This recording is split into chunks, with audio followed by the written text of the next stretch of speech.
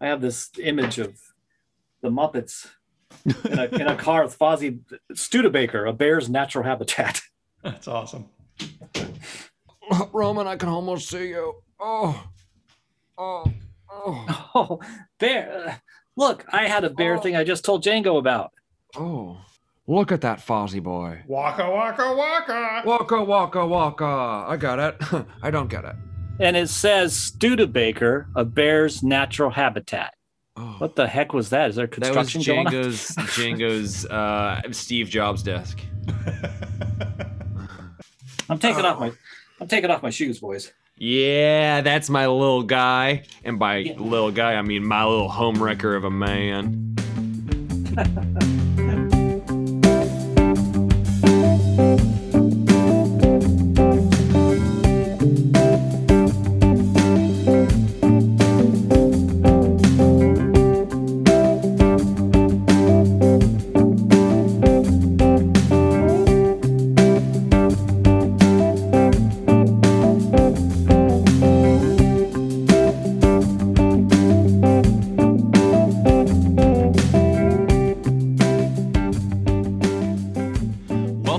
Perfectly Acceptable Podcast 222, where we're not just bound by the limitations of our country. Most recently, you could have seen us in Belarus. I don't know. 221. Now where are we at? Django 222. It's the comic podcast. Set in the country of Africa. Mauritania. Welcome to Mauritania, Africa. I hardly even know her. There you go. I'm Jeff. It's a comic podcast. It's a comic podcast. I hardly know her too, and I'm Django. And I'm Roman, and I always get that country confused with that ship. Mar-a-Lago. The Mauritania, the one that sank, that ship disaster. Oh, I didn't realize Mauretat was named after a boat. I didn't realize that the boat, the Mauritania, wasn't actually the Lusitania. I think it's pronounced Mauritania. Oh, see? Like Titania. Crusher Creel's girlfriend? Yeah. Yeah. You know, you guys get it. We brought it back to comics. That's how we do it. We do that very well here at the Perfectly Accessible Podcast, a comic podcast. The podcast is run by a bunch of buddies who run a comic shop together, and then we gather every week to talk about the comics. We also talk about the shop that we work at, the books that we read, and the comings and goings of our life. Nailed it. Often, butts and farts. More often than I would like, butts and farts, because I have chained myself to a walking whoopee cushion of a man. You're like Kermit the Frog if Kermit the Frog were a whoopee cushion. Your profile is as such. I'm going to get a rundown here real quick just to get everyone real excited about what's going to be happening on the show today, which is get him horn. I don't know what that means. Horn. Me neither. I don't know what that means, but we're going to be talking about Batman, the Detective, #1. We're going to talk about Spider-Man, Spider's Shadow, #1. We're going to talk about Lock and Key Sandman. Sandman Universe presents Lock and Key Sandman. Hell and Gone, Betty. Helen. The Joker. Helen? I hardly even knew her. The Joker, #2. Mirren? We're going to talk about Home, #1. Rorschach, #7. Hornchak. Proctor Valley Road, #2. We're going to talk about some other things as well. They'll probably be definitively Django books, or maybe the Portrait of Everything, the Picture of Everything, #3. Maybe we'll hear about that. Who knows? Maybe Batman Scooby-Doo, if anybody read it. Oh, I meant to read that. I did too, actually, and haven't yet. Just because we haven't read it yet doesn't mean that we haven't read it or won't. It's true. It does mean that we haven't read it, actually, but the yet is an integral word there. I think we need to talk, Roman, just for a second here to Django about Falcon Winter Soldier. Roman, you watched this new Falcon Winter Soldier episode, right? Damn it. No, I haven't. Oh, well, never mind. I guess we will not do that. And all of our listeners just got really excited and really disappointed. I could step out of the room for a minute. I always what would forget. Be the point? I always forget that it's on. It premieres. It airs Friday night. You guys should talk about it, Jeff. You guys should send me a text alert when a new episode comes on. You know what? It's Fridays, and it's only one more of them. Is there only one more episode? That's what I heard. I thought you told me that last night. No, I didn't talk to you last night. Who the fuck said it was a penultimate episode? Oh, maybe it was Will. Will, is this the penultimate? Hey, can we phone a friend? Yeah, you want me to call Will? Yeah. All right. We're going to call Mr. Elmer right now. Can you hear that okay? Oh, yeah, I got it. Thanks. Jello. Hey, Will, it's Django from the Perfectly Acceptable Podcast. Hey, Hello, Django from the Perfectly Acceptable Podcast. How may I service you this evening? Hi, Will. Hi, Jeff is saying hi, Will, but I think he, as much of an audio guy as he is, I don't know that he knows that you can't hear him because he's in my head and and Roman's waving. We'll send him my regards. We've hardly even started drinking yet. He can hear you though, so be careful what you say. We were just talking about Winter Soldier and Falcon, or Falcon and Winter Soldier, whatever that show is. Yeah. You and I were talking last night about it, I think, and did you tell me that it's the penultimate episode was this week?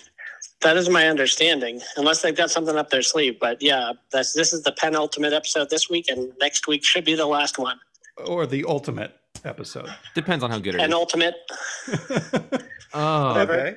Do you guys have anything else for Will? No, that was just the main thing I had. I wanted to confirm second to last episode and just sort of how many episodes were in this. Is Django talking about how much he hated it? Is that what's happening? I'm not yet, but it might happen. It might happen.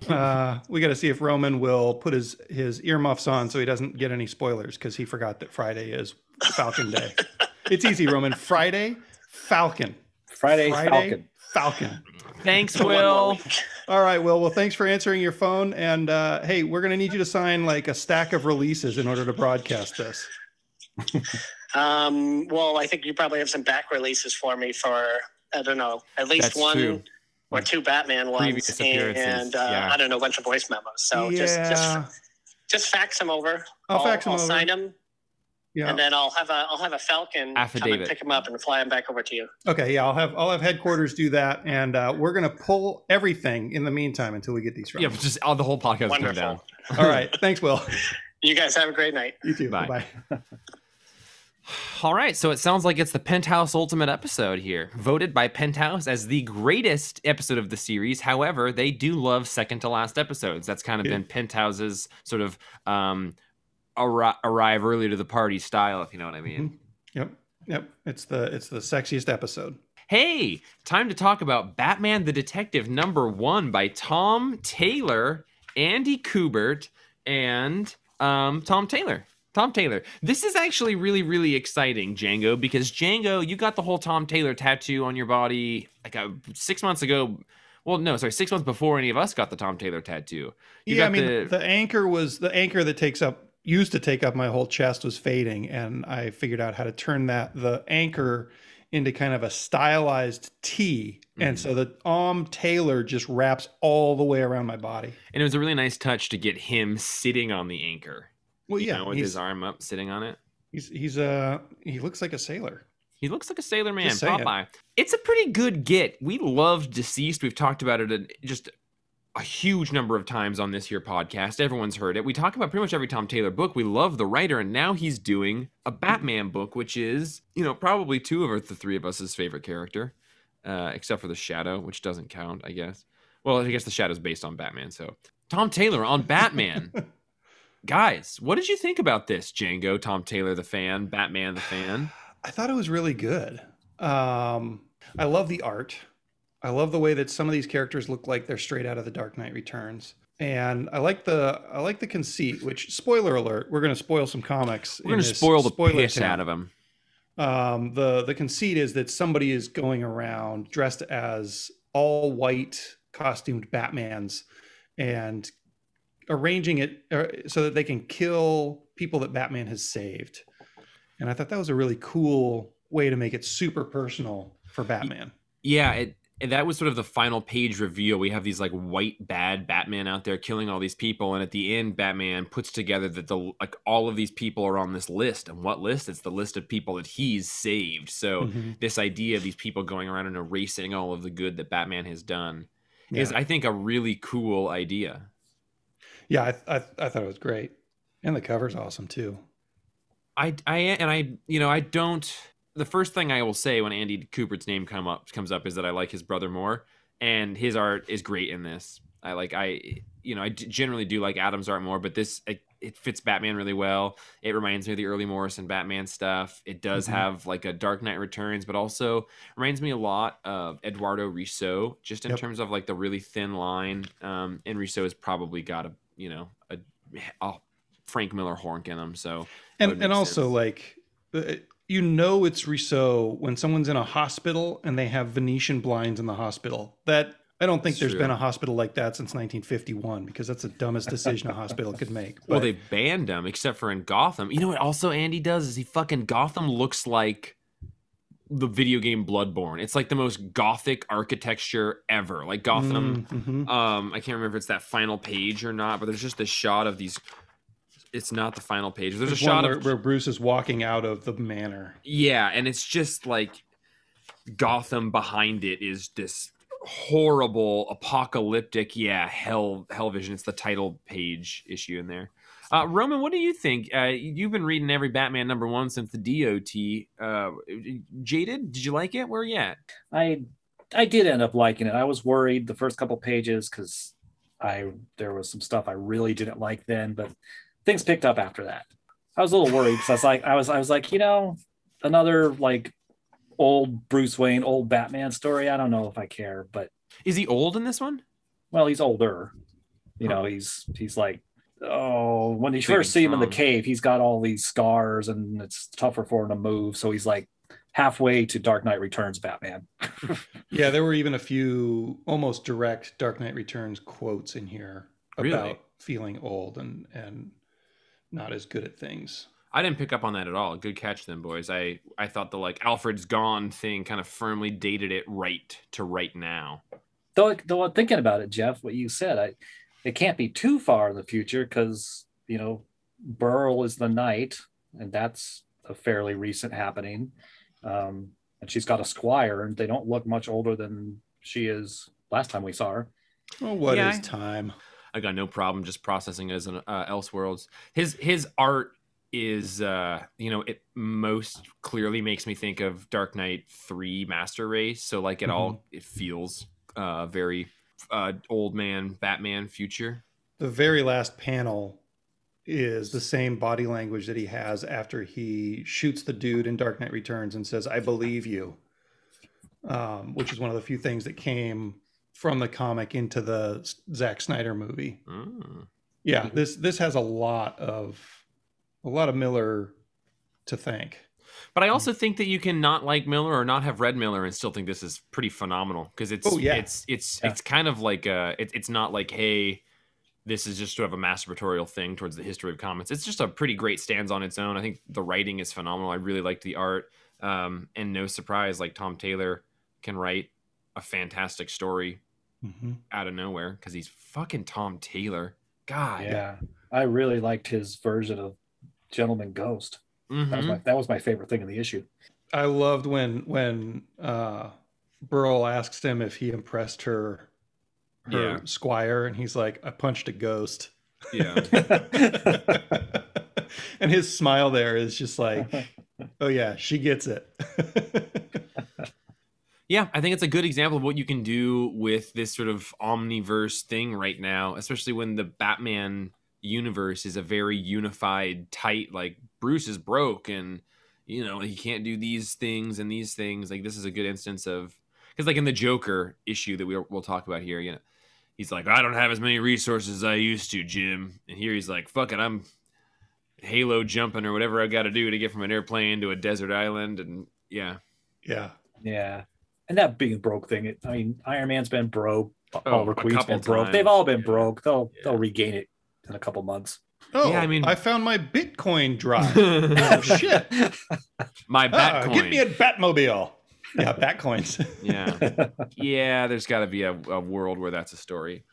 Yeah, I'm excited to read the rest of this one. I'll definitely be keeping up with it. I would give it a pretty dang high score. I read this and Spider-Man Shadows, like my first books of the week, and really liked both of them. I'm gonna go. Okay, Django, we were talking about it.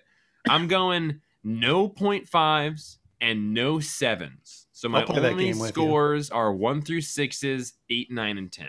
That's just what I'm doing. No pressure, but that's what I'm doing. Why no 7s? Because everything's a fucking 7. It's pretty easy to land on a 7. It's like the dividing point between thing that's fine and thing that's very good. It's safe.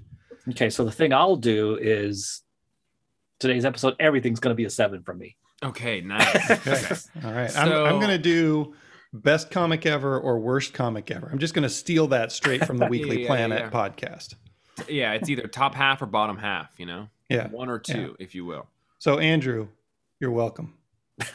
I will give this one 7.5.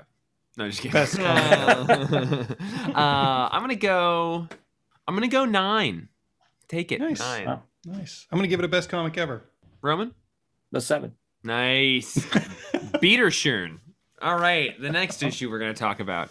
Spider-Man, Spider's Shadow, Chip Zdarsky, Pasquale Ferry, Matt Hollingsworth.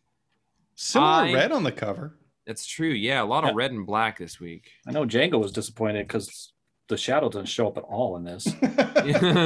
This is Spider-Man's Shadow. This is him being angry at a different character that stole his act. So this, is just an alternate take on one of my favorite moments of all of Spider-Man history, all of Spider-Man continuity. I love it endlessly. And that's spoilers. I love the art and I love the writing. Django, tell me what you didn't like about it. The art and the writing. Really? Yeah. What's Biederschön? It's German. Roman, get some culture. So this takes place right after Spider-Man 258, right? Mm-hmm. Which actually Braden found a copy and we put it up on the website, and I found a copy because we're like, somebody's going to need to read this. Oh, yeah. And Braden said he read it before he read this issue, and it enhanced it. But it's like after Peter has, like, 258 is when I think he starts realizing that the costume is a symbiote. And he has to get rid of it. And so this is what if, instead of getting rid of it, he decides to keep it. The art didn't do much for me. I thought a lot of the faces were either dull or bad. It all just looked a little rushed to me. There's nothing in the art that stood out as great. And the story was fine, but I didn't, and maybe I just went in with super high expectations because you had said how much you loved it, and it didn't live up to those for me. Yeah, I liked it, but I also was like, it made me feel bad in the way that sort of Spider-Man life story made me feel bad, which is like Peter is one of those like ultimate you identify with characters, and to see him consciously making like bad decisions or decisions that are like, I mean, I don't know. It's also a pretty clear drug veiled metaphor, like an addiction metaphor in here. Welcome to Venom. Yeah. Well, yeah, I just I love this moment. I think it's like, this is sort of my favorite era of Spider-Man. This reminded me a lot of the Spider-Man the animated series.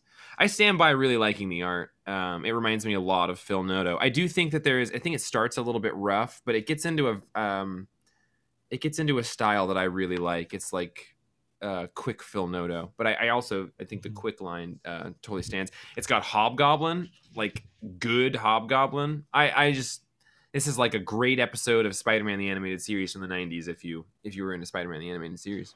Well, it's like a bunch of Spider-Man issues kind of like timeline mashed up quite a bit, right? Like that. I don't think he finds out who this Hobgoblin is for another 12 issues or something. But there's for sure. Yeah. And I don't think, since it's a what if, I don't think they're trying to like issue by issue time wise go at all. But I think that even throwing the Hobgoblin reference in there to kind of be with that time was a good touch just for that time, because it made me think about all those covers. Roman, what'd you think, baby? I agree with Django about the art, but mostly I like the idea. I love the idea that what ifs that are going to be like, a few issues, 4 issues long to really explore the concept. That's really cool.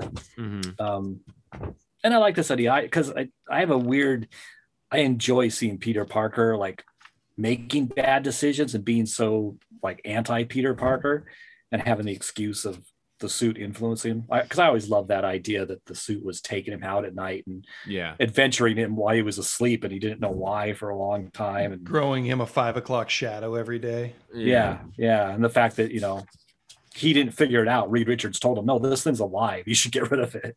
Yeah. This is cool. Story-wise, I really liked it. I also trust Chip Zdarsky. Oh, God, yeah. So there's no way this is the last issue of this book that I'm going to read. Yeah. I will read any black Spider-Man costume there is. Is he still dating Mary Jane at this point? Well, that's the other thing, right? Is he sounds like he's with Mary Jane and cheating on her with Felicia Hardy. Roman is Spider-Man historian. Is that accurate?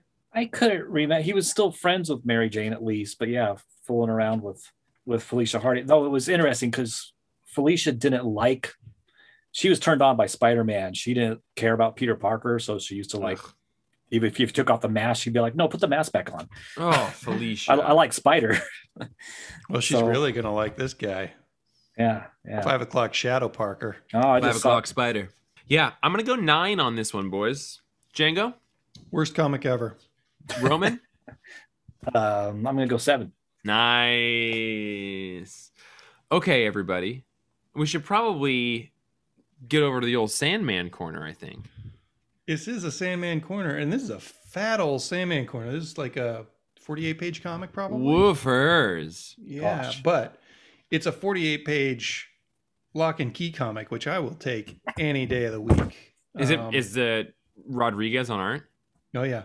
Nice. Yeah, I don't think they've ever had a different artist for this series. That's so cool. It follows... So I've read all of the Lock and Key as it came out. After the first 3 volumes, I read it as it came out, and I think all of these characters that are in the Lock and Key universe are from some of those older stories. I couldn't tell you to save my life exactly what their relationships are, but I think that it's set in like 1927, and I'm pretty sure that the lady in there is married to maybe one of the first key makers, or maybe her dad is one of the first key makers.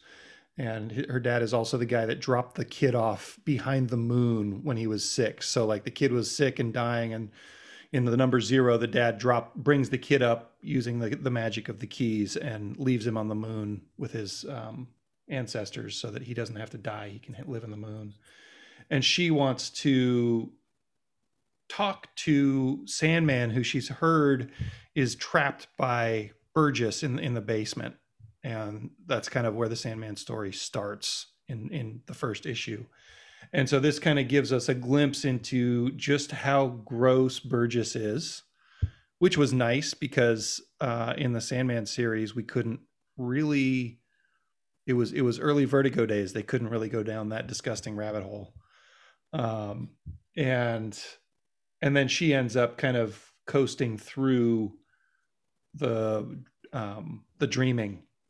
And it's affected by her connection to keys. So Cain and Abel are fucking with each other with keys. And I thought this was really good. I've always been intrigued by Sandman's helmet, but you never really got to see art this good depicting Sandman's helmet. What did you think so far, Roman? You haven't read the whole thing yet, right? No, I'm only about 8 pages in, but I'm loving it so far. And yeah, I'm looking at my copy of Preludes and Nocturnes, and there's some panels like when the kid Alex brings her in and then she meets Roderick Burgess. They're in the same positions as in that first issue of Sandman, in front of that window. Nice. and just some different characters but all in the same position. So Alex is actually in Preludes and Nocturnes, but he's standing in the background, and his head and shoulders are obscured by a close-up of Burgess. Oh, nice. But yeah, it's cool how some of the panels are mirroring the Sandman issue. Yeah, and that, I think Sandman is a classic that I should probably read again. I remember liking it as it came out, and whenever I look at the trade paperbacks now, the art is a little bit of a barrier, because even though it's like Sam Keith and Michael Drinberg in some of those early issues, it's super late 80s, and sometimes that stuff is a little bit hard to really get drawn into. Yeah. Though this artist on Rodriguez here on Hell and Gone, he really captured, he really visually, this is Roderick Burgess. The continuity visual continuity is great. Well, and the pictures of Dream in there are so good. Like just the texture on his skin. I even looked at it and was like, is this him? Because the texture on Dream doesn't look like anything he's done. And I guess it could be the colorist who's doing some of that heavy lifting. Yeah, there's one shot of him sitting in there, and I had to really stare at the panel because I was like, what is in his hand? And I realized, oh, it's sand, but I don't know if that's a computer placed sand, but there's something unreal about it. It's like thick line. Yeah. The sand looks 3-dimensional more than Dream does in a way. Yeah. And I love the way that he drew the gas mask to tell her what he wanted. Yeah. Oh yeah. I was impressed. And I guess when I say 48 pages, it looks like about 12 of them are ads in the back, but it's still a pretty big book. I would say best comic ever. Oh yeah, and she gets the gemstone, the ruby gemstone that later on Dr. Destiny in the Sandman series. Mm-hmm. Cool. That's awesome. Yeah. I can't grade it yet because I haven't finished it. Oh, just try it. What do you think you might give it? Oh, probably somewhere between a 7 and a gooey. Sounds like a 7 to me. I like it. Django, you must have really... There was some good Sandman helmet shots in that overture, which was then drawn by J.H. Williams III. That must have been gratifying. I haven't read that one. It's the only one I've read outside of the first volume of Sandman, but I never went past that first volume. And is that original volume Sam Keith? Yeah. Bizarre. Yeah. Not his normal style. Let's talk about The Joker, number 2 by James Tynion the second, the fourth. James Tynion. Joker's imitating the Shadow. James Tynion the fourth. Second. Exactly. And then art by Guillaume March. Guillaume March confirming that their art style can just fluctuate drastically to me. Even the difference between issue 1 and 2 of this was pretty significant in my mind. I would have to relook at 1, but I was way less impressed with this one than number 1. Yeah, I guess I didn't have panels that blew me away in this one like I did with number 1, but I didn't really notice a huge difference. It is way more grotesque than Carmen, that's for sure.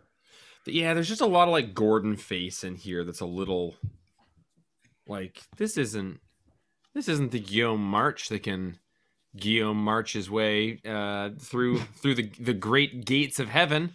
Talk about this one, Django. This one, I guess it's cool because maybe Bane's daughter is in it or something. A girl, like a young girl, cool. Bane. Yeah, that's not. No, sorry, that's not why it's cool. It's a that speculator book? Isn't that why people are up in arms about it right now? That's why they're likely to go into a second printing because it's got this first appearance, which that's fine. Like she seems like a pretty cool character. It doesn't seem super necessary to me, but the meat of this issue is just kind of more slow-boiled Gordon deciding if he's, I guess, less deciding if he's going to take this job to go kill the Joker and more deciding how he's going to take the job and whether he's going to actually kill him in the end. So one thing that I thought was interesting about this issue is Gordon finally admits to Barbara that he knows that she's Batgirl or Batgirl Oracle. Like he knows. And I thought that was pretty awesome. Yeah. That was my favorite part as well. Because we've seen a lot of things lately where it's kind of like sniffing around that idea. I can't remember if it was in Three Jokers that there was almost like an overt reference to maybe thinking he knew. Yeah. It was in Three Jokers, also by Jeff Johns. This is not by Jeff Johns. This is but he helped write it, didn't he? His name's on the cover. Yeah, his name is on the cover. It says Tynion and Johns. It does say that on my bottom credit, but nowhere on my top credits. Did somebody named Johns do inking the or backup something? Story? Oh, is that what they're talking about? I think it's Sam Johns does the backup. Oh, sorry, I misled us. What a lucky last name. Yeah. I didn't even read that because I don't care about what's me neither, but you look at that last one. I do like the Mercandolpha art in it, but it's like, oh man, it's a bunch of like rejected elements from the Scott Snyder Batman run, and then at one point they walk around the corner and it's Snyder University, and you're like, yeah, no shit, it's Snyder University. Jam. Like, that's where you graduated from. Yeah. The other thing that we learn is that the lady who hired Gordon is in the Court of the Owls and trying to get back in their good graces, which I thought was kind of cool. Yeah, that was kind of interesting, like a family lineage that's been turned away by the Court of Owls, and she's working to have her lineage reinstated by them. And it makes sense that the Court of Owls has a thing against the Joker because he's kind of just a force of chaos within the city of Gotham. Yeah. Yeah. And remember in the first issue, there was the discussion about how Bane dying was a big deal to Santa Prisa. Yeah. So here we are kind of coming back to that with Bane's daughter coming out of the Santa Prisa vat, the Wolverine vat.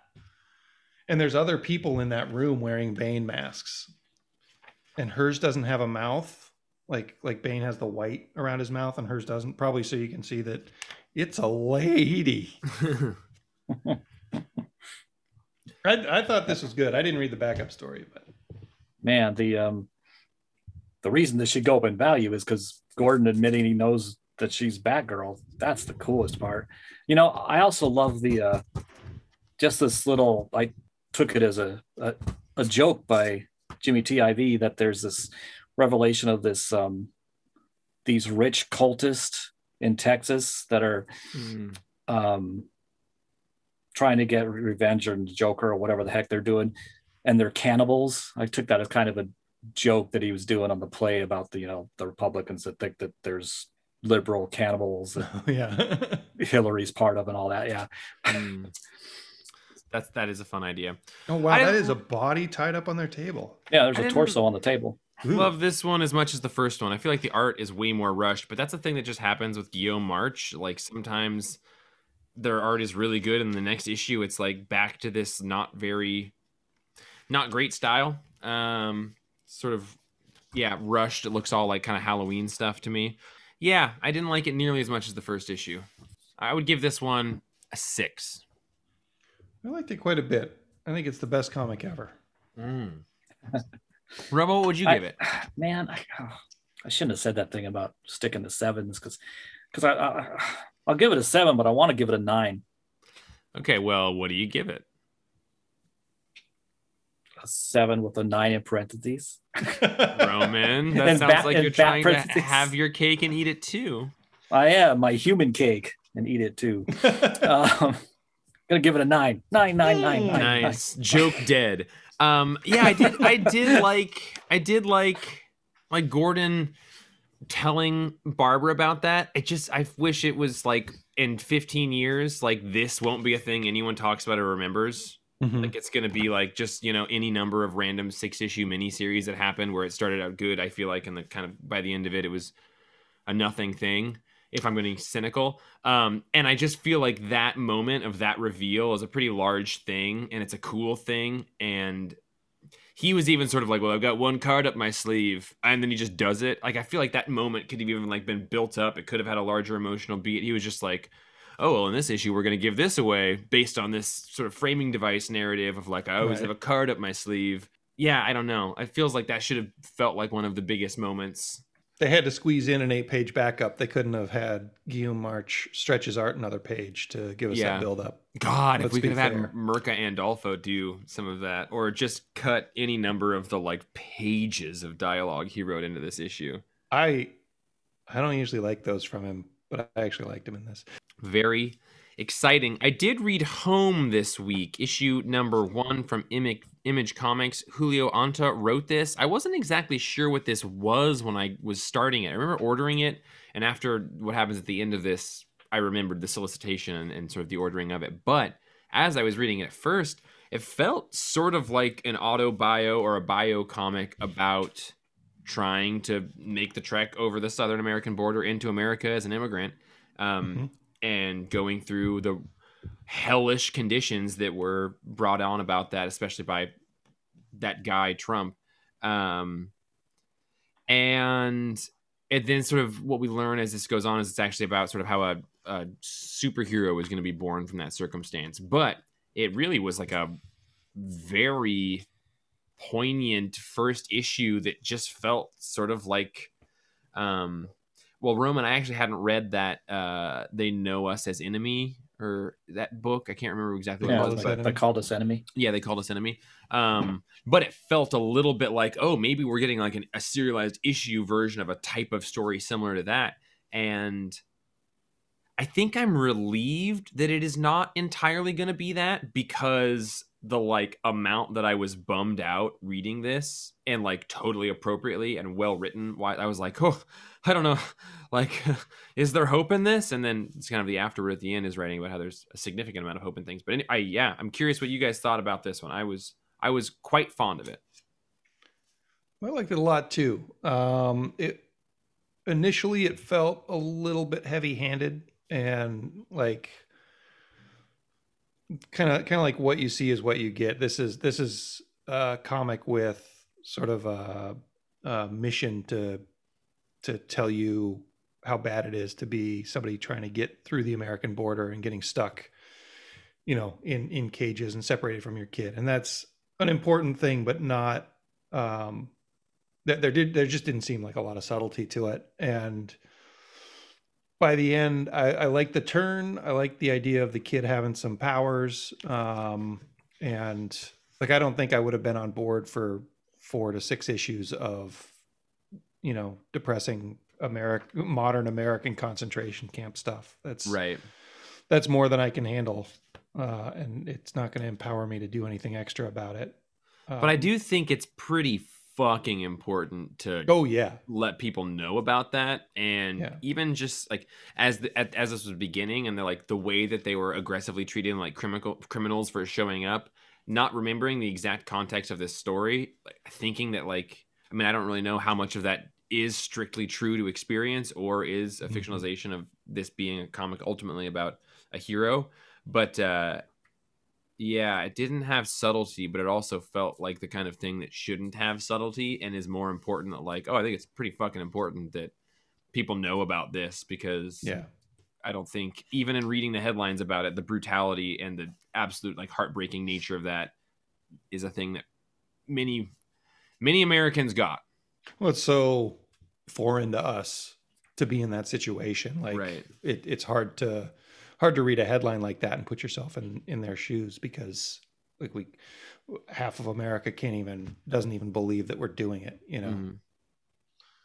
What about you, Roman? Yeah, which is one of the reasons stories like this are so important. I was trying to remember, but I could have looked it up. I didn't take the time, who the attorney general was, the first attorney general under Trump, who they quote at the beginning of this issue. Shitbag McShitbag. But even having been paying attention then, it was still shocking to read those words. I liked the issue. I mean, I didn't read the solicitation, so I was actually disappointed kind of at the end when I was like, oh, this is going to be a story involving superpowers, because I actually was bracing myself and ready for just a realistic story about being an illegal immigrant during Trump's reign of terror.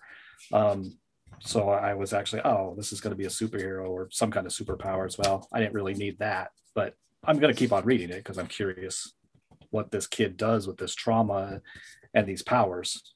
I totally agree. My relief was that I think it would be really fucking hard to read a monthly story about that. I think it would, if it weren't the superhero element. I think that type of thing is way easier for me to take in like an original graphic novel that you kind of sit down and read all in a sitting, like kind of pacing that pain out over month to month would be, I can just see me being like, oh, I want to read this, but I don't know. I'm going to put this at the bottom of the stack until I feel right to read this one. Whereas, you know, like a kind of graphic novel thing, for me personally, I think works better for that type of story. Kind of like how I kept shuffling Life of Spider-Man or Spider-Man Life Story down my stack every week, even though I knew I wanted to read it. But I do think that Home, like, I would be more interested in the non-superhero story that I thought I was getting. I was just like a little bit feeling of like the ticking up of a roller coaster, being like, okay, like this is going to be tough. Oh yeah, I get that, because I was assuming this is a mini series. I don't know, but I did. I wouldn't have read this as soon as I did, except then I started to think, well, if I get a text from somebody at the shop that somebody needs this issue, I want to have it read and ready to go if they need it. So I read it sooner than I would have normally. Mm-hmm. Do you think we're going to follow the kid as he goes and has adventures in America trying to get back and save his mom, and also his unpowered mom having a shitty time in the jail? Or do you think that we're going to follow the kid and then, go back to save the mom and see if she's around? I mean, that's a good question. I don't know. I think the superhero element of this story, which adds this sort of fictional gravitas to all of it, I feel like maybe that could be more of a thing. I kind of was prepared as he's separated from her. It's still not clear in my mind that it was a superhero thing. So I kind of was ready to just never see her again. Mm-hmm.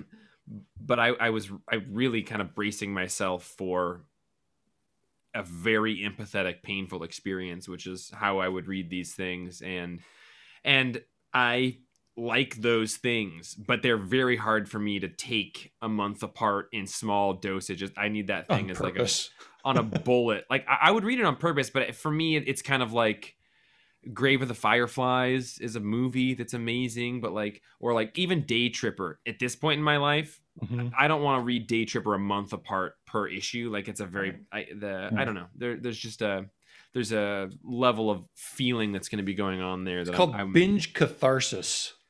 Yeah. I mean, Roman, I guess I'm curious on your thoughts on that, because you've read more stuff like that than anybody. Is that nature of that story coming out all in one, or issues? If They Called Us Enemy or something came out in issues, would that affect you at all in a different way as a graphic novel or issue? Or yeah, I think so. Since I've only read it in the form that's available, I'm trying to imagine. I feel like it would have less of an impact if I had to wait, a month between issues, or I'd have to go back and reread the previous issue each time before I read the next issue. So I'd be constantly rereading it. Mm-hmm. I'd say it's the best comic ever. Nice. Roman? I also think it's cool that, at least as far as I know, judging by the names, the creators on here, it looks like it's almost all people of color. That's pretty cool. I would give it an 8. Nice. Okay, we got to talk about a book that's going to be a lot of fun to talk about, because I was very excited to talk to people about it after reading it. Because Jules Verne's The Lighthouse by Haberline. No, we're going to talk about Rorschach number 7, Tom King, Jorge Fornes, Dave Stewart. This issue of this series, and I've already gotten my juices out and talked to Django a little bit about it, but this issue really kind of confused me. I mean, I guess this issue and the previous issue really kind of take this book in a different nature for me. It's not a linear story as much that I feel like I'm getting, even, I guess most of his books, I kind of start to think Tom King's are like a linear story where I'm like the beginning, middle, and end, and I'm excited to know what's going on at the end. But most of them are more of a meditation. Like each issue gives you a different thing to sort of think about within some ideological parameters. And this issue and the previous issue of this series have done that very much. Even in just sort of talking to Django about it, I think we both kind of came up with a couple new ideas about the previous issues. I don't think that they're necessarily to be immediately understood. I think they're more to be puzzled over. But anyway, this one does some interesting things. Roman, how did you like seeing Frank fucking Miller in this comic? That was a blast. I was totally wondering, wow, so Tom King had to get a hold of Frank Miller to do this story, right? And get his permission to use his likeness and his name and maybe sound his voice, possibly. They've name dropped him in previous issues too. Yeah. 2 or 3 times. So I'm surprised that Frank Miller agreed to all that, because I thought he was kind of grumpy. I don't think he is so grumpy. Django and I both watched an interview with him from Robert Kirkman interviewing him from 2 weeks ago. And it was just nice to watch a 20-minute conversation with that dude who didn't actually seem nearly as grumpy as I've always imagined him to be. Oh. Or as shitty. Yeah, he was just self-deprecating, aware of his hubris of his youth, learned a lot from it, apologized for the things that he's done since then, and I just think is yeah, I was pretty stunned to see who Frank Miller is in a 20-minute interview nowadays versus what I've always imagined him to be, which is, a shitty extremist. Wow. That's really cool. And I guess, you saying that I need to watch an interview, but also made me realize that, my view of Frank Miller is definitely like mid 90s Frank Miller. And I think he was walking with some pants that were pretty tight in the crotch at that point. Yeah, and he also had some kind of, I think, physical maladies going on, which, of course, can put you in a bad state of mind. Yeah. I liked how this kind of focuses quite a bit on a question that I'm sure Andrew could tell us. Andrew, podcast historian, friend of the show, could tell us the first time I started ranting about what would comic books be like if we actually had superheroes. Not even really necessarily always remembering that Watchmen told us that if we had superheroes, comic books would be pirates. Maybe that's why you love that question, is because you love Watchmen so much. Yeah, on some level. I didn't think of it at the time, but this focuses on how Frank Miller wrote a Dark Fife comic about a pirate instead of Batman. And it's a direct kind of allegory between the two. Barely even an allegory. They just basically swapped Knight and Fife. But I liked how this is really delving into sort of the fallout of what it's like to have superheroes in your world, rather than just having them be totally fictional. Yeah, I feel like if this is about something, that's probably the closest thing that it is to being about, right? It's like, I think maybe when we get to I guess when we get to the end of it, it might be about something else. But I think the last couple issues, Roman, in talking the other day when I got incredibly fucking sunburnt talking to Django for like 4.5 hours out in the sun in his yard, we were talking about this book in the yard. And it made me think about a question that you had posed, which was like when we were in that strongman issue, and the strongman was like coloring the pirate. And as it was going on, he was coloring it in primary colors like a superhero. But then by the time we got to the end of it, when we looked at what he had actually colored, it was more like purples and yellows and greens.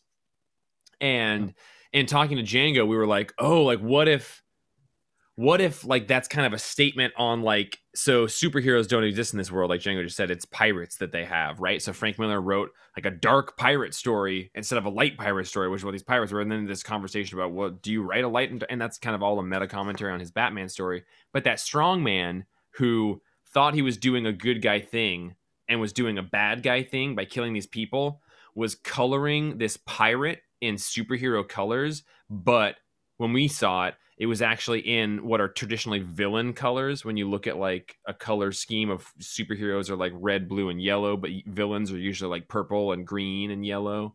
And it's just this interesting idea of him coloring that person, that pirate, the way that a villain would be colored rather than a hero being colored, when in reality what he was dealing with was doing a villainous act while considering it a heroic act, but then not having an understanding of like superhero tights for the way that like superheroes exist or colored in our world. I just thought it was a really, really interesting idea. I think that there is like, what fills the hole of superheroes in a world where superheroes exist, so therefore that whole, like they don't fill this hole because they're a real thing. They don't fill this fictional ideological thing. Yeah, and I think, that may be kind of what it's about. There's something here that Miller says toward the end of this issue when he's talking to the detective in, I assume, current time, but he's wearing a Rorschach outfit. And Miller says that back then I turned something just childish into something worthwhile. So he's talking about his pirate character, but you can extend that to superheroes and how in their Watchmen world, all the superheroes are corrupt or crap or psychopaths like the comedian. So you could extend that, turning the idea of superheroes being childish. It's a childish idea that's been corrupted in their real lives. So you could still turn it into something worthwhile on the page. Yeah, it's this issue just sort of added more content to the discussion rather than clarity to the story, if that makes sense. So I thought it was really cool to see the Jorge Fornes art of just the 2 pages of Dr. Manhattan. That kind of took me in a very different place to what this comic has put me before, right? Like, we've been getting kind of this almost Watchmen without the Watchmen aspect of this story, and then to just kind of get 2/3 of a 9-panel grid page to be Dr. Manhattan was sort of like, whoa, right? Yeah. And I love the idea of Miller going crazy in this way in this world. Like, I think he lost his mind for a little while in real life and went way off the rails. And in this, instead of being kind of like xenophobic, racist weirdo, he's believing this crazy conspiracy theory that almost seems like a virus.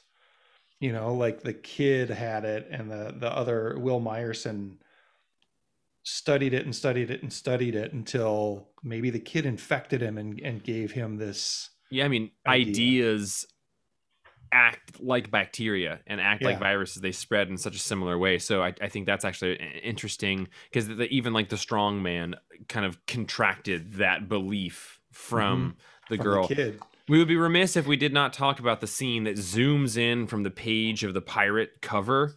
It is 6 panels. It is this page. And what is cool about it is it does that thing where it uses nice advanced coloring to show color dots. But at the closest point to the eyeball, where it shows the line between white and black, it shows like mismatched all of the different colors for just the rim around the black, showing that they're about to make black, which is the bridge between white and black, is that they need to start putting all of the colors in there. So there's this amazing bit of advanced art to show the fallacy of the limited production methods of original printing. That's pretty cool. Going back to your viral thing, I really like the fact too, in the with the sound effects, the lettering, whenever they play back one of these tapes that they got the creators believe, or that there's some kind of messages in these tapes when you play it back, with just the white noise. I love the fact that the way they wrote it, were you guys also like kind of reading those and trying to think, can you make some kind of word out of there? And then I realized, wow, that's exactly what Myerson was doing for decades, listening to this thing, trying to see if it actually said anything. Yeah, I'm going to give this issue a 9. It feels weird because it didn't give me a lot, but it also gave me a lot. I don't know. I think it was the best comic ever, and maybe the best comic ever this week, which according to Roman's old rules would give it a gooey duck, but I can't commit to that because I've committed to the best or worst. This is a Comics Place podcast that doesn't believe in gooey ducks. I would give this issue a 777. I read Nonstop Spider-Man. I think, but Bocello's art is really good. It's also a little hard to track, and Joe Kelly's writing is a little hard to track. And I liked some of the concepts in here. I think I liked the first issue a little bit more. And maybe if I was a little more patient, or a little more ADD or younger or something, I would have liked this more. But I'm gonna have to say it's the worst comic ever. I love the Zemo reveal at the end. I did read the end of it, the Zemo stuff, and Zemo drawn by Bocciolo is awesome. What else did you read, Django? You got time? Oh, I don't know. I like the Chip Zdarsky story in Batman Urban Legends. Best story ever. Is that the Red Hood one? Yeah. Roman, that one's you've been talking about being horky for that one. That was I like that one a lot too. That's the only one I read from that issue. Yeah, I didn't read anything else in there either. Yet. Let's emphasize yet. Yeah. We've all got stacks that we haven't gotten into yet. Challenge of the Super Sons, and I finished Sweet Tooth. How did that make you understand why it exists anymore? I think it got optioned, and they told him, we'll let you do it again. It's set so far in the future. The characters only look like the old characters. There's probably some sort of like psychic connection to the, Gus and the old man from the original series. They did just solicit a compendium. I wonder if they were like, hey, Jeff, We got to, like we're like 8 issues shy from a full compendium. Can you just do something? Is this in there? I believe it is in the Sweet Tooth compendium. Man. I think I would like this a lot more if it hadn't been a Sweet Tooth sequel. Like a couple of little tiny tweaks and it would have been a really good Jeff Lemire story that wasn't tied to Sweet Tooth. That's all I got. Roman, what do you got? I'm surprised, Jane. I thought you were going to do Phantom of the Scan. Are we doing that as a group? Do you guys want to do it as a real quick group? I read Phantom of the Scan this week because I try to read Aftershock books because I'm tired of Django always looking like the way fucking cooler member of our comic shop. Also, let's be real. You're a bun boy. We're all bun boys, buddy. This Mark Torres on art, it was interesting to see. This was good art. This was, if you had to divide Aftershock artists to worst artists ever or best artists ever, this would be in the best artists ever category. Definitely borrowing from that Sean Gordon Murphy style of like dipping your thumb in ink and throwing it onto the page. But they're doing a thing where I think that they like dipped their thumb in ink and put it onto a scanner and scanned it. And then now they're using that as a texture that they're blowing up and minimizing, which is interesting, actually. Phantom of a Scanner Darkly. And I thought it was cool that we got another comic book that stars Keanu Reeves. Yeah, this was clearly a Keanu Reeves drawing. Yeah. The art was my favorite part of the whole thing. The story's fine. It's Cullen Bunn rarely surprises me, other than that I generally will finish his books and probably read the next one if it's not a big week. Roman, how did you feel on the scan? I really like the way the dead little boy is portrayed. Yeah, you do. Yeah, story of my fucking life. And other than that, I didn't really care about the rest of it. It's, I was like, okay. Yeah, it's like, okay, it's another horror story. Government experimentation brings 4 people together. They got to find out, oh, there's a horror monster at the end. Big deal. And I found that joke. Oh, I found the joke about the Aftershock joke. It's actually in the back matter stuff with all the classified pages. There's some subliminal messaging in children's television and children's reading material, picture books and comic books, in parentheses, Project Aftershock. I know it was in here somewhere. I'll tell you what.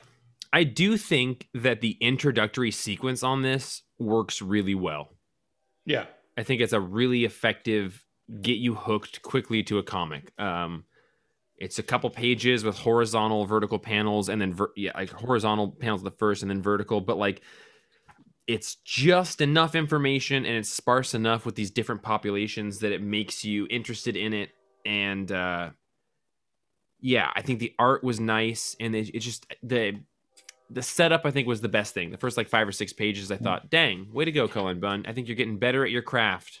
I think it would have benefited from being 2 issues in one. I'll bet that between this and the second issue, we've got a lot more interesting meat to chew on, if you know what I mean.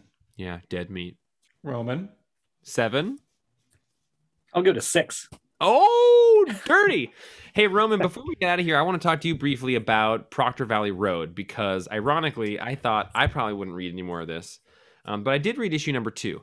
And I am curious what you thought about issue number 2. This is a Grant Morrison book, but he's co-writing it with someone else. Anytime Grant Morrison has co-written something with somebody else, I just don't detect any Grant Morrison in it.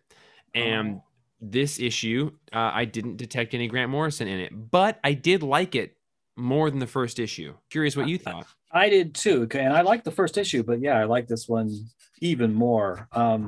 I'd forgotten Grant Morrison's name was even associated with it. Yeah, because a lot of times I don't read the credits on a book. But now remembering that, you reminded me of that. I think some of the dialogue and some of the weird ideas, like they're not tattoos, the English letter markings they all end up with in this one strike me as Morrison-esque. But yeah, I really liked this issue, the dialogue. I love the out loud narration that our main character, the main girl, that she gives herself while she's off on her investigation. I really dug that.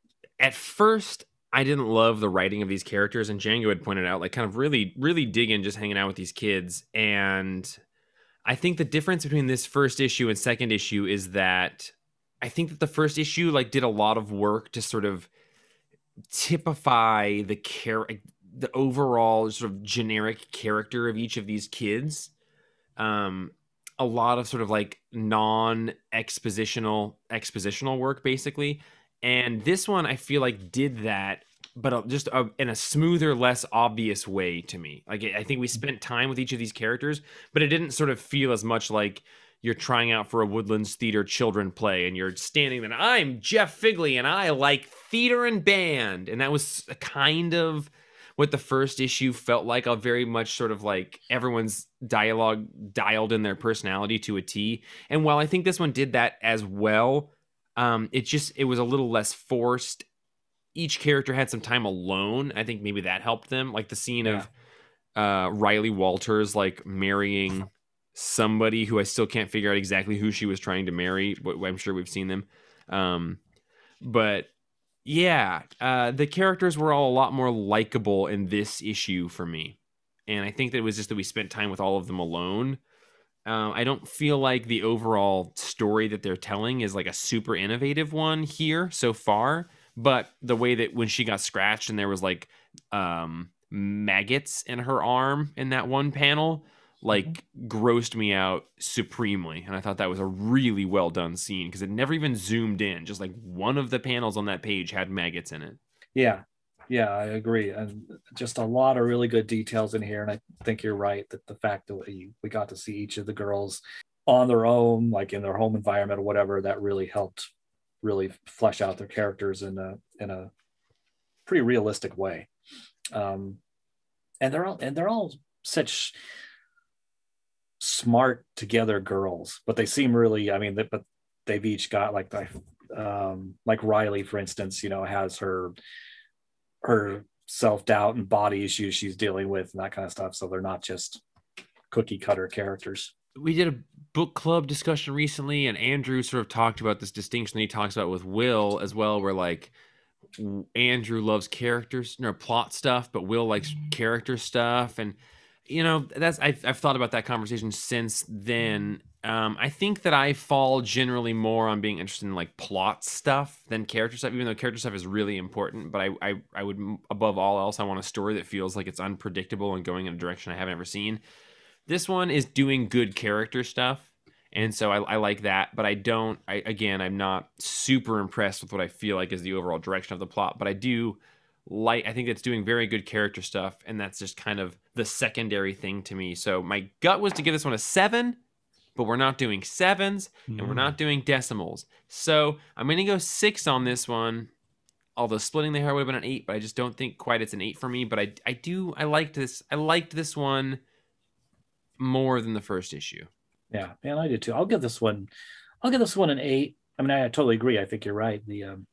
I'm giving it an 8 all for the character work. I don't really even care what the mystery is. I just know it's going to be resolved. Django, do you want to take a step on? You want to get a fifth base into this baseball diamond? Yeah, I'm always down to go to fifth base. Yeah, hey, take me to fifth base, Daddy-O. We're fifth base. Are we talking about the audiobook I'm closing in on finishing? Jeff, what about you? You I'm working on that Nirvana giant Nirvana biography. Whoa. I'm really enjoying Falcon and the Winter Soldier and the newest episode of that. I fucking loved. I think this week's episode and the previous week's episode are fucking phenomenal. It's not on paper a book or show I wanted to watch at all. I was actually only watching it because it was like the one social gathering I do with non-work people is to watch that show, and watching with those people is my two good friends. It's fun. And I did not love the first 3 episodes. I just sort of watched it because I liked being around my friends. But like 4 and 5, I think, are the ones are so good. In this most recent episode, like the cliffhanger of the last week's episode got me literally. My first out loud expression was like, I cannot wait for next week's episode. And this one is also fantastic. Cliffhanger, not quite as strong, but are the guys enjoying it as much as you are? Yeah. Yes. Jake was not watching it, and then between this episode and the last episode has gotten super into it. Also, he loves Battlestar, so he's really enjoyed watching Battlestar in that show. Spoilers. The character. Battlestar has some rough stuff happen. Hoskins? Yeah. I've just told Jake that Battlestar, got hurt, but he went to the doctor, and then they developed a new space program, and he gets to be the first superhero who gets to pilot his own ship, the Galactica. Yeah. And some things happen in this episode that obviously seed into the birth of the first Cylon. So Jake is fine now that Battlestar has a future ahead of him. It's a big old rocket ship. Roman, I can't wait for you to watch. I think you're going to like it. I am not the demographic for this show, and I'm loving it. That's cool. Yeah, go ahead, Roman. That's what I'm going to do after this episode. I'm going to finish that Sandman comic I haven't finished. I'm going to watch that episode that I should have watched before this. I think it's great that you like it, and the whole world seems to like it. I mean, not everybody everywhere, but it seems to be a super popular show. And for some reason, it just has not connected with me. And I've tried. I'm watching them all. I'm going to watch the last one, of course, but I can't even quite put my finger on it. I think I texted you a list of like 7 or 8 things that I thought maybe it might be, but all of that is just like nitpicky bullshit that shouldn't matter if I didn't already feel ambivalent. And Jake and I just spend the whole time sitting there going,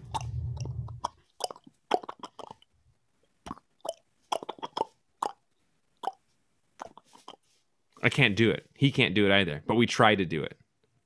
What is it? God, watch a fucking movie. God.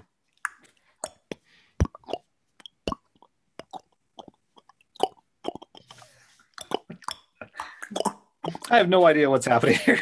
When you go to Wakanda, there's that very specific audio sample that is used in all of the movies and all of the TV shows. And it's a great audio sample, and neither of us can do it, but we're working on it. Do you think maybe the audio sample that they used wasn't people's mouths, but like maybe it can't have been a person's mouth? We have tried for so long. Mouth sounds. Have you thought about doing like good night ASMR? That's Wakanda edition. This you're giving this shit away for free right now. Episode 222 is a good night edition ASMR style. Hey, this is Roman, Justin, and Django. Oh fuck, I forgot who I am. I'm not even Justin. Jeff, I'm Jeff. I'm not Jeff either. The three of us are gonna bid you all adieu. We've had a wonderful time talking about comics. It's been a fantastic time. I have a wonderful time. Every time. Scratching my beard for you there. And this was episode 222 from Modesto, Ontario, Antigua. And we have had a fantastic time being with you tonight, talking about the different comics that came into our store.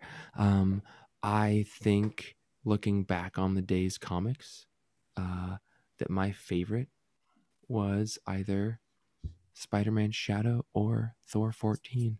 I'm curious, as we leave here, each of you boys, what was your favorite comic of the week? I'm still looking. It smells like cat pee in here. Mine, Roman, was probably Rorschach, though it may be the Sandman, Helen Gone, Lock and Key. Because he hasn't finished reading it yet. You never know. Yes. An unopened present always has the most potential. This is very true. That's 100%, Jeffrey. And Django, as we get out of here tonight, what was your favorite book of the week? Well, my favorite book of the week was absolutely Rorschach. It was almost a battle between that and the detective, but Rorschach won out. Oh, wait, we have something from Andrew. Oh, my God. Hey, Andrew. That was the perfect ending. Andrew, could you record this ASMR style for us? Hey, guys. Hope you're doing well. It's Andrew, just calling in with a quick question. What I want to know this week is, what artist would you have draw a caricature of the person to your right? So let's go, I don't know. Django, who would draw the caricature of Jeff the best? Jeff, who would draw the caricature of Roman the best? And Roman, who would draw the caricature of Django the best? That's my screen layout. Yeah, and kind of a dumb, weird one, but always fun to throw a weird one in there. Have a great week, guys. That's great because my triangle layout has Roman below me, Django above him, and me to the right of Django. So well done, Andrew. You did good. Anybody got a right off the bat artist? Instantly. Yeah. Instantly. The name Jim Mafood jumped into my head. I think he would draw a wonderful Jeff. Yeah, he's so cool. All angles and hats, if you know what I mean. That would be really cool. We should pay Jim Mafood to do a thing of me. Yeah, I think so. I choose for Roman Sergio Aragonés. Oh, God. That is so perfect. It's the nose, isn't it? It's the nose that looks like either one Gonzo. of you guys would have been a good Sergio Aragonés, frankly. Yeah. Wow, can I get a big old misshapen potato nose? Yeah. For Django, I'd like to see what's in my head is a Chris Burnham Django because I want him to capture. God. I want to see how he captures that Django hawk. Yeah, that's a really good one. And then what if I could choose for somebody to do one of all of us? R.I.P. Steve Dillon. I would love for Steve Dillon drawing to the three of us would be worth paying for. All of us would have like somehow one too many teeth. And we'd all have like 3 inches more of forehead than we do right now. And it would look like we all just got punched, but like in a good way that was still really recognizable and conveyed emotion. Classic Figley. All right, everybody. Well, thanks for joining us for episode 222, the ASMR episode. We're going to get out of here. I hope that you enjoyed your preponderance of sevens and your lack of decimals as well, except for the Roman sevens. Roman just sevened it all the way home. Thanks for your emails, Andrew. All of you wonderful listeners, Jeff at the Comics Place is the email. Drop an email. I guarantee you, whatever you say is better than not saying anything. And probably better than anything we're going to say. Exactly. So you're just actually helping the podcast. So if you want to help the podcast, send an email to Jeff at thecomicsplace.com. Yeah, if not, that's cool too. We'll see you all next week for episode 223, Modesto. Excited about Modesto. Haven't been there. One of my favorite areas of California. Django, Roman, thanks, boys. Thank you, Jeff. Arrivederci. Arrivederci. Oh, Django. Yeah, sorry. As signing out as always, I'm Jeff. I'm Roman. I'm Django, but I was wondering. Oh. Are the strings showing here? Is that what I was wondering? Like, if you could have ain't no strings on me, any superhero, anyone that is not Marvel or DC, in a Batman animated series type animated series, who would it be? See y'all next week. Fart joke before we go out, or are you gonna just? Yeah, Django, toss us a fake joke. Yeah. Oh, you just farted. That's not even a joke. You just farted.